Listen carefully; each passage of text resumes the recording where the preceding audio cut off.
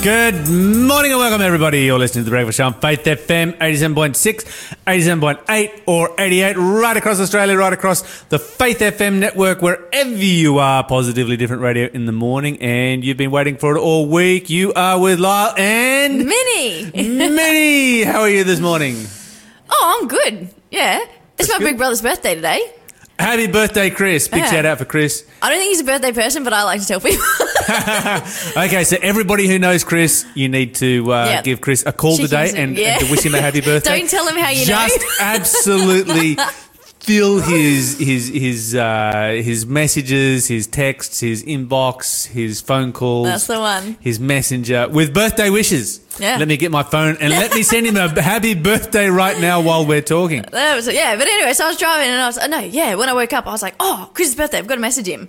So, yeah, I'm good. It's always a good start. Just being like, I appreciate my family. They're a pretty good bunch. Oh, your family's amazing. Pretty weird bunch, but like... so weird. In the best possible way. There's nothing better than a weird family. Oh, 100%. Normal families are just boring. Yeah. Okay. I reckon every family has its own level of weird. For different reasons, though. We're all weird.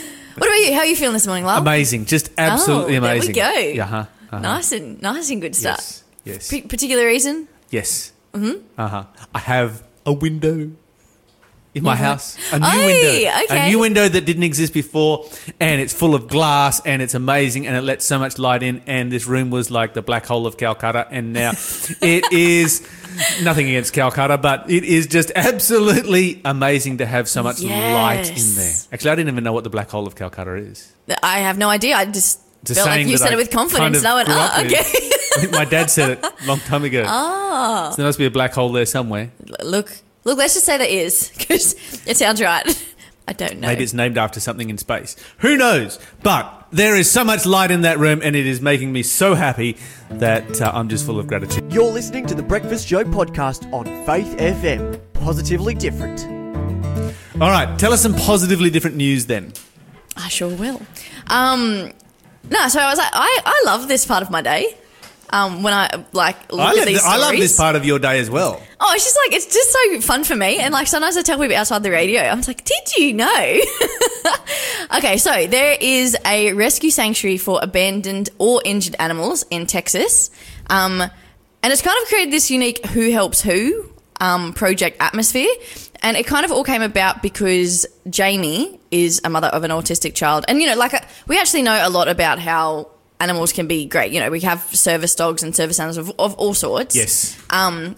She was just watching her autistic son kind of chill out with their dog Angel, I guess, his service dog. And she just noticed how when Angel joined the family, it wasn't just the physical help. And this is the point of them, right? But it was also his confidence to kind of get over his fears and have power over some of his disabilities, even understanding his own thoughts. And anyway, so with her husband, David, this mum purchased an old farm and they dreamed of turning it into a safe haven for kids with various disabilities, special needs, mental health issues, histories of emotional past trauma and that. And its mission is to also rescue animals from severe neglect or abuse and rehabilitate the ones that are able to be. Which I saw a picture of it and I thought it was the coolest thing because, some of these animals are also two-legged, three-legged, blind, this and that. And it's just trying to connect people who have needs with animals who have some needs. Yeah, that's amazing. Have you heard the story? No. Oh, I was you're looking at me and I was I don't know if this one we've already covered. No, we have not covered this. This is amazing. I'm just sitting here enjoying good. The whole concept behind it. Yeah, how good is it? And and so she said that they receive emails from potential visitors because they have it open. They're just if you want to come, you come even just to check it out. But for people who particularly are looking at, I guess getting a pet or animal, she kind of delves into what some of their issues are and some of the backgrounds. And so she really tries to connect animals that she feels best meets their needs. And they have this little Healing Hearts tour. And I just think that's so good. I'm that's what we need. So when you talk about animals that best help them with their needs, how do you actually make that connection? I mean, if you've got somebody who is disabled in that, say, they're missing a leg, do you then find an animal that is three-legged and they can sort of connect with each other? look, potentially. I didn't fully gather that. I've heard these kinds of stories before. Yeah. It's actually not a super rare thing, to be honest. Like, no, it's not. And I think it's a really special thing when you get a disabled person who adopts a disabled animal and they have a very special bond together. Well, I haven't, in looking at this story, I didn't find specifically that it was this, but I know in what you just said that there have been stories where it's like, particularly a kid who maybe has lost part of a limb or was born without one, they've really connected when they see their animal that also has lost one, because it's like, oh, you're like me, But with adults, I'm not totally sure about that. I just thought it was really cool. It's very cool. And we know, like, animals just have a lot of love to share.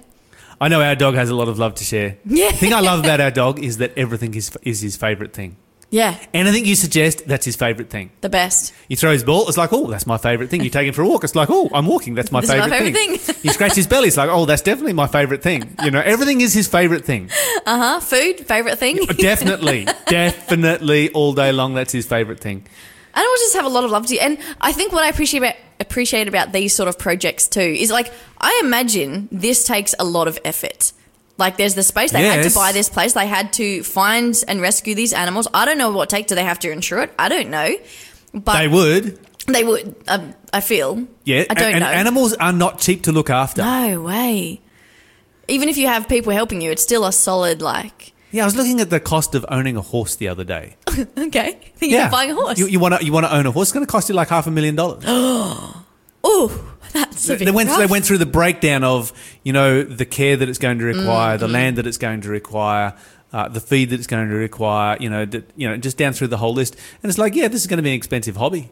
Yeah. I remember when I was a kid, I really wanted a horse desperately. Didn't have much of a yard. I had a bit of a yard, but Mum consistently was like, it's money and space. We have neither. And I was like, as a kid, you don't understand that concept. I was like, I want a horse. Why can't I have a horse? I'll ride it to school every day. She's like, and you'll just leave it there. Yep.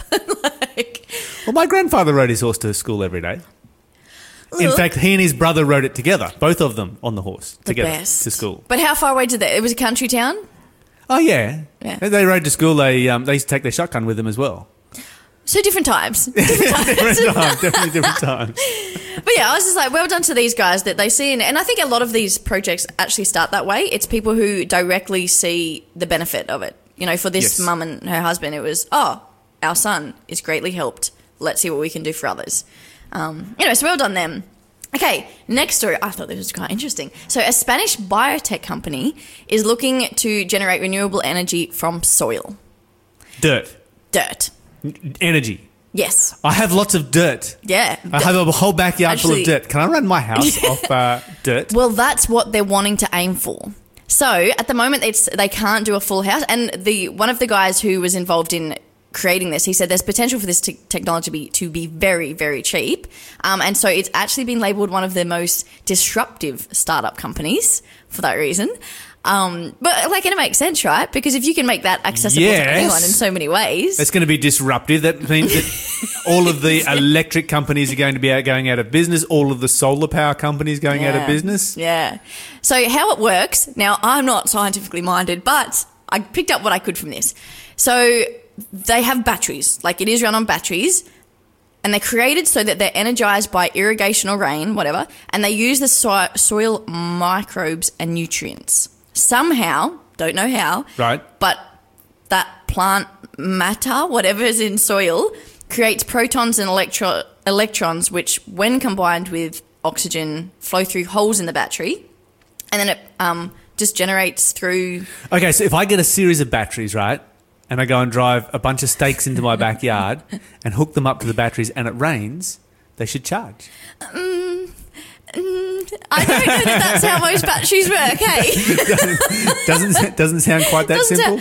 No. So, look, I don't know how they've designed it, but at the moment they can power lights, screens and small appliances. But their goal is for houses. It's not there yet. Okay, so this would be super cool because solar power only works during the day. Most of the time during the day, of course, I'm at work, you're at work, and the solar power is sitting on top of my roof, kind of doing nothing.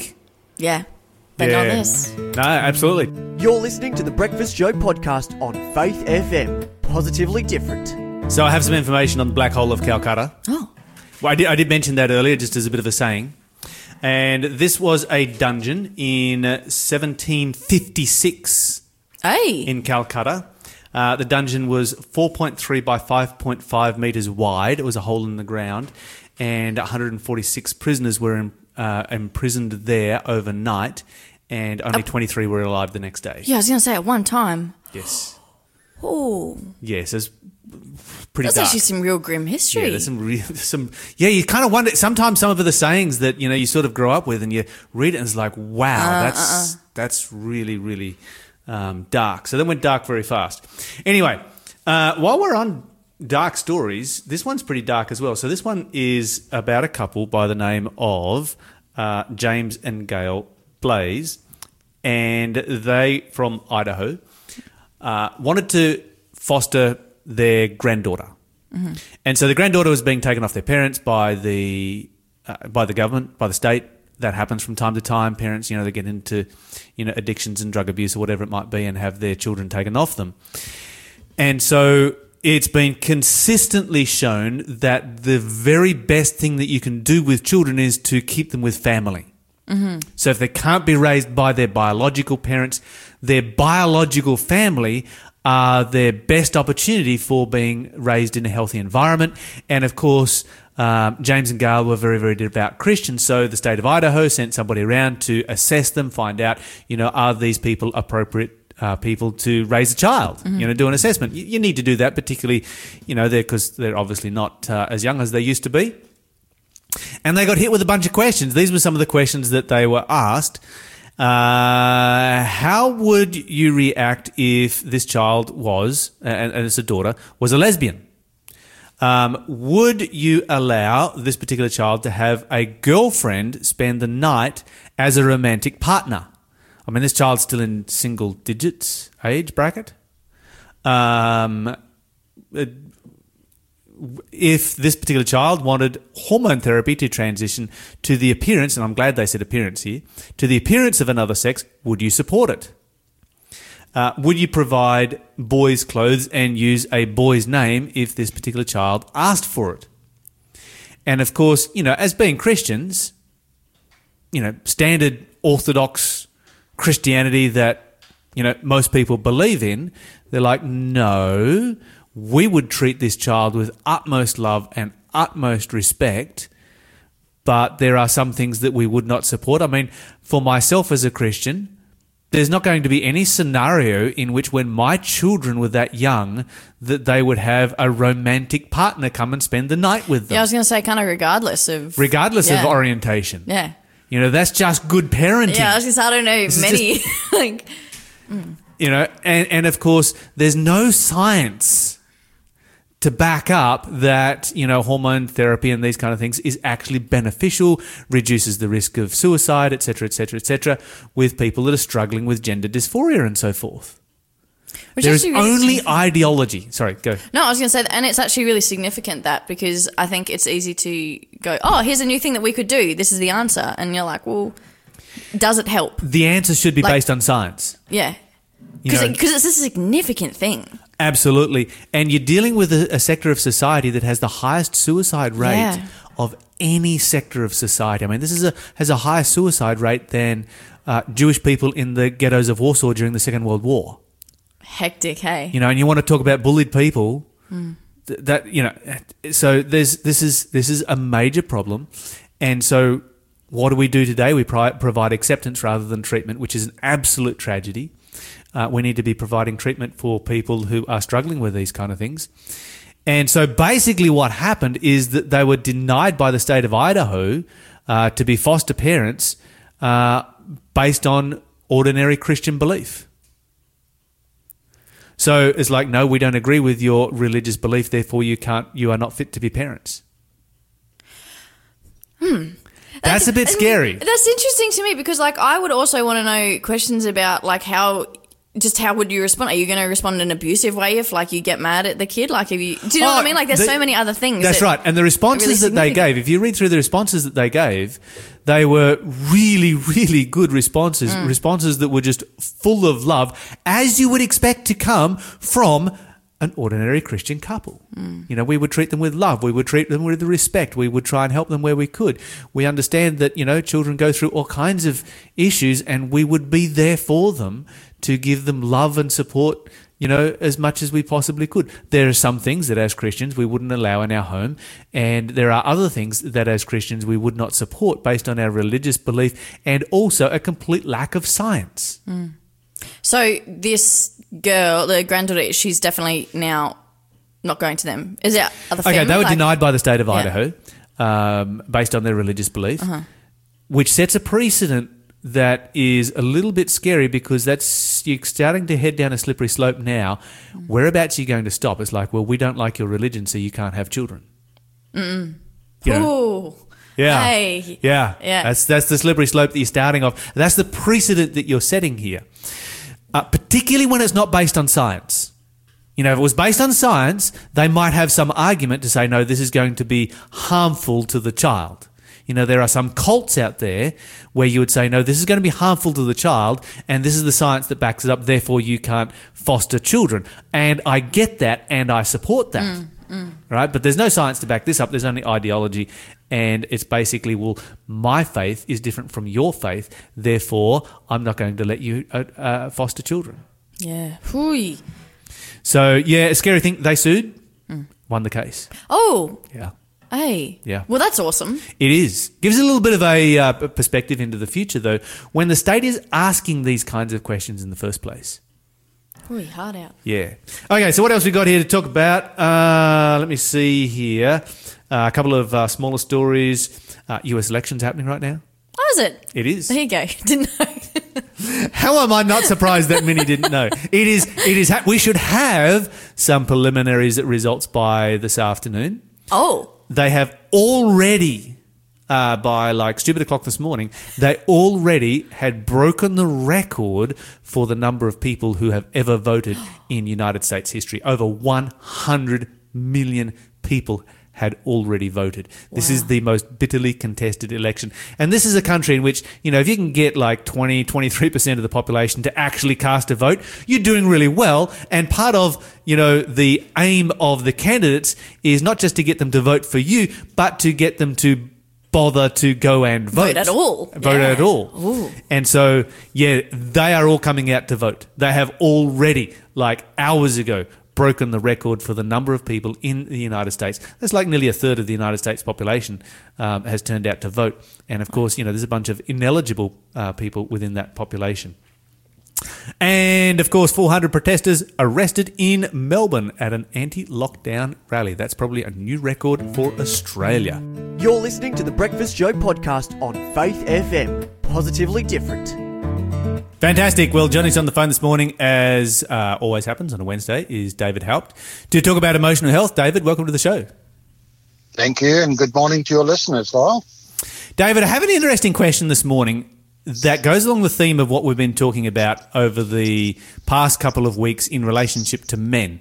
And we've talked about the lack that we have in society of mentoring men, and as a result of that, we've had the rise of, you know, a generation, or, you know, a portion within our society of dysfunctional men, and we've talked about how to raise functional men. One of the questions that has been an interesting one for me, I've had several conversations over the last couple of weeks with women that have come from abusive relationships, long-term relationships, in which they weren't being physically abused. In other words, they weren't being beaten and this kind of thing, but they were being severely controlled and not even realizing just how abusive the relationship was until they left that relationship. And then, on the other hand, seeing men just being completely devastated when their wife leaves and not understanding why their wife has left. And I guess the question that's been going through my mind is, what's actually going on here? You know, are these people that are in love, or is this just long-term infatuation, or and how does this take place, and how do people not recognize what's happening? So can a person love someone and abuse the person that they love? Wow, that's a whole mouthful of multiple questions. It is. Lal, and if I don't respond to all of those questions, feel free to come, to ask them again. Let's start just by saying that our focus initially over the past 2 weeks has been on the absence of a father and the impact on a son's life, and the devastating impact on his mental health. What we hadn't had time to focus on yet was what happens if a father is in his life, but that child is never really nurtured with servitude, in other words, to be a servant, but receives everything that his heart desires and never is taught boundaries and the respect for other people. The truth, in short, is that the foundation is laid for narcissism.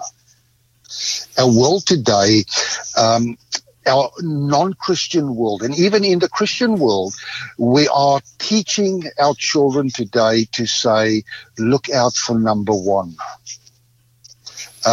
Remember, you matter, you count.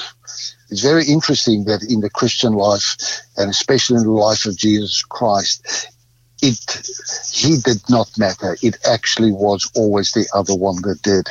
So coming back to your questions, and that is that most men that are controlling men in their relationships never consider that they are such.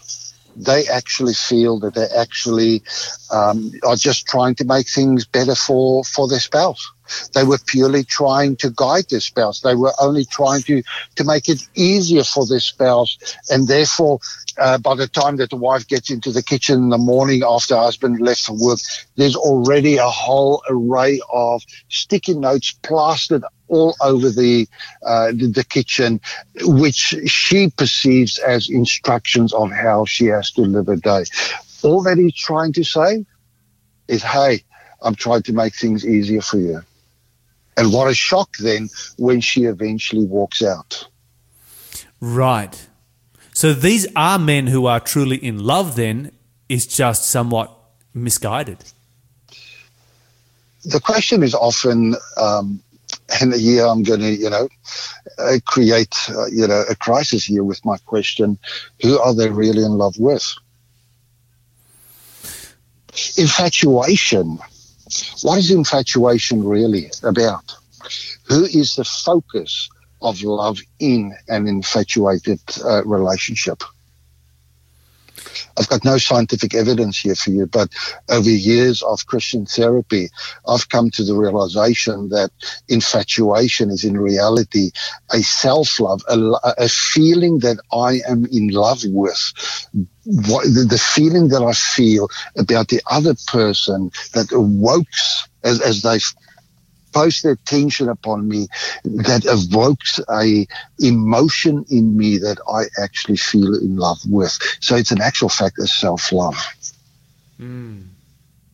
Because the research is out. True happiness in relationships is not found in focusing on self, but in actual fact focusing on the other. Right. Controlling men as a primary enjoys a dominant role. They want the vote, they want the decisions, they want the affections, they want everything to center around them. It is the I factor that becomes dominant. And often they have grown up in that kind of role model. A model that parents have from very young instilled in them, where look out for number one. Remember that you matter. Now, let me ask you from a biblical perspective, who had an I-centeredness in Scripture? Yes, I will ascend into heaven. I will exalt my throne above the stars of God. I will be like the Most High. I will sit on the sides of the north. That was Lucifer. That was Lucifer. And you look at Paul describing exactly the opposite in Philippians about Christ, who was God, who was in heaven, who sought no robbery to become equal with men, to become a servant amongst men, and even take on humanity and eventually die on a rugged cross. In other words, the servitude. I so often work in marriages where this manipulation and control is taking place, and men often remind their wives that the Bible says that wives, you've got to submit to your husband. Now, the moment that they quote that, they're actually quoting it in a context that is not biblical, because the original Greek word actually says that the word that's used there as submitting is in actual fact a military word where a soldier chooses, volunteers to come under the command of the other in order to reach a common goal. In other words, it is not something that can be demanded. It is something that is freely given by the wife. And therefore, it raises the question, why are there some women, and we don't need to talk about this today, that's maybe for a later discussion, why do women allow this control to take place? What has happened? What has transpired in their life that they are willing to stay in this kind of abusive relationship? And secondly, why are some women wanting to have the control? Is there some similarities? And I guess the conversation probably for another day is that there is a reverse to this equation. We've been talking about men for the last, 3 weeks, but, men are no more broken in our world today than what women are. And I think one of the things that you pointed out there, which is really key to this whole conversation, is that it all comes down to the contrast between, Satan, it was all about I, me, and Jesus, who being in the form of God, thought it not robbery to be equal with God, but made himself of no reputation, that whole concept of dying to self. Exactly. And one of our greatest challenges today in our society and in modern psychology is that we so often expect the society to change in order for us to be different. Well, the truth is we can only control and change ourselves. And it's only, I believe, at the foot of the cross, if I can see my marriage through the light that shines from the cross and measure it against that, then I can see the truth of what's happening and therefore be able to change. It's very interesting that women that are living in an abusive relationship often stays there hoping that they can change their husband, hoping that they can change their marriage, because their intent is really to have a happy marriage and help a husband to live a fulfilled life and a fulfilled married life. The truth, though, is that she has no ability to change. And when she does try to change, one of three things will happen. She will very quickly end up in tears with manipulation and abuse. Secondly, that abuse will continue right into the night, where she's diminished to feel that she is nothing and she has no right of choice and able to speak and decide for herself. She's got no ability. Or it leads her to the third option, and that is to have to make a tremendous decision of either marriage counseling or return to the status quo of being controlled, or the third option of divorce. Now, the question immediately comes to my mind, is there another option for her? What steps can she take if one of our listeners today, realizes that she is caught up in a controlling, abusive relationship before she walks out? Or before she relinquishes her choice, her own governance? Is there another option? I would like to suggest that person selects a Christian therapist that truly believes in biblical therapy, that actually can help her to see her own worth and value, not in her husband, but see her worth and value in her Creator God, who is also her Savior God. And from that perspective, be able to have the fortitude and strength, the inner strength, to be able to work with her husband towards the point where they together will go for therapy. Absolutely. And I think one of the tragedies that probably both yourself and myself have experienced from time to time is that so often, by the time people make that decision to go for counselling, it's too late, or it seems like it's too late.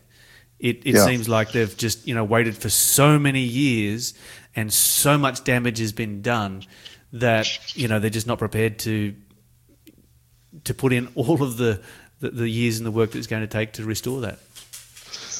Lyle, the sad thing is so often that women with a desire to have a better marriage have stayed in that marriage hoping that things will change, and eventually reach that point where they've tried everything in their power possible to change, and now come to the point where they feel they themselves hold no worth and value anymore.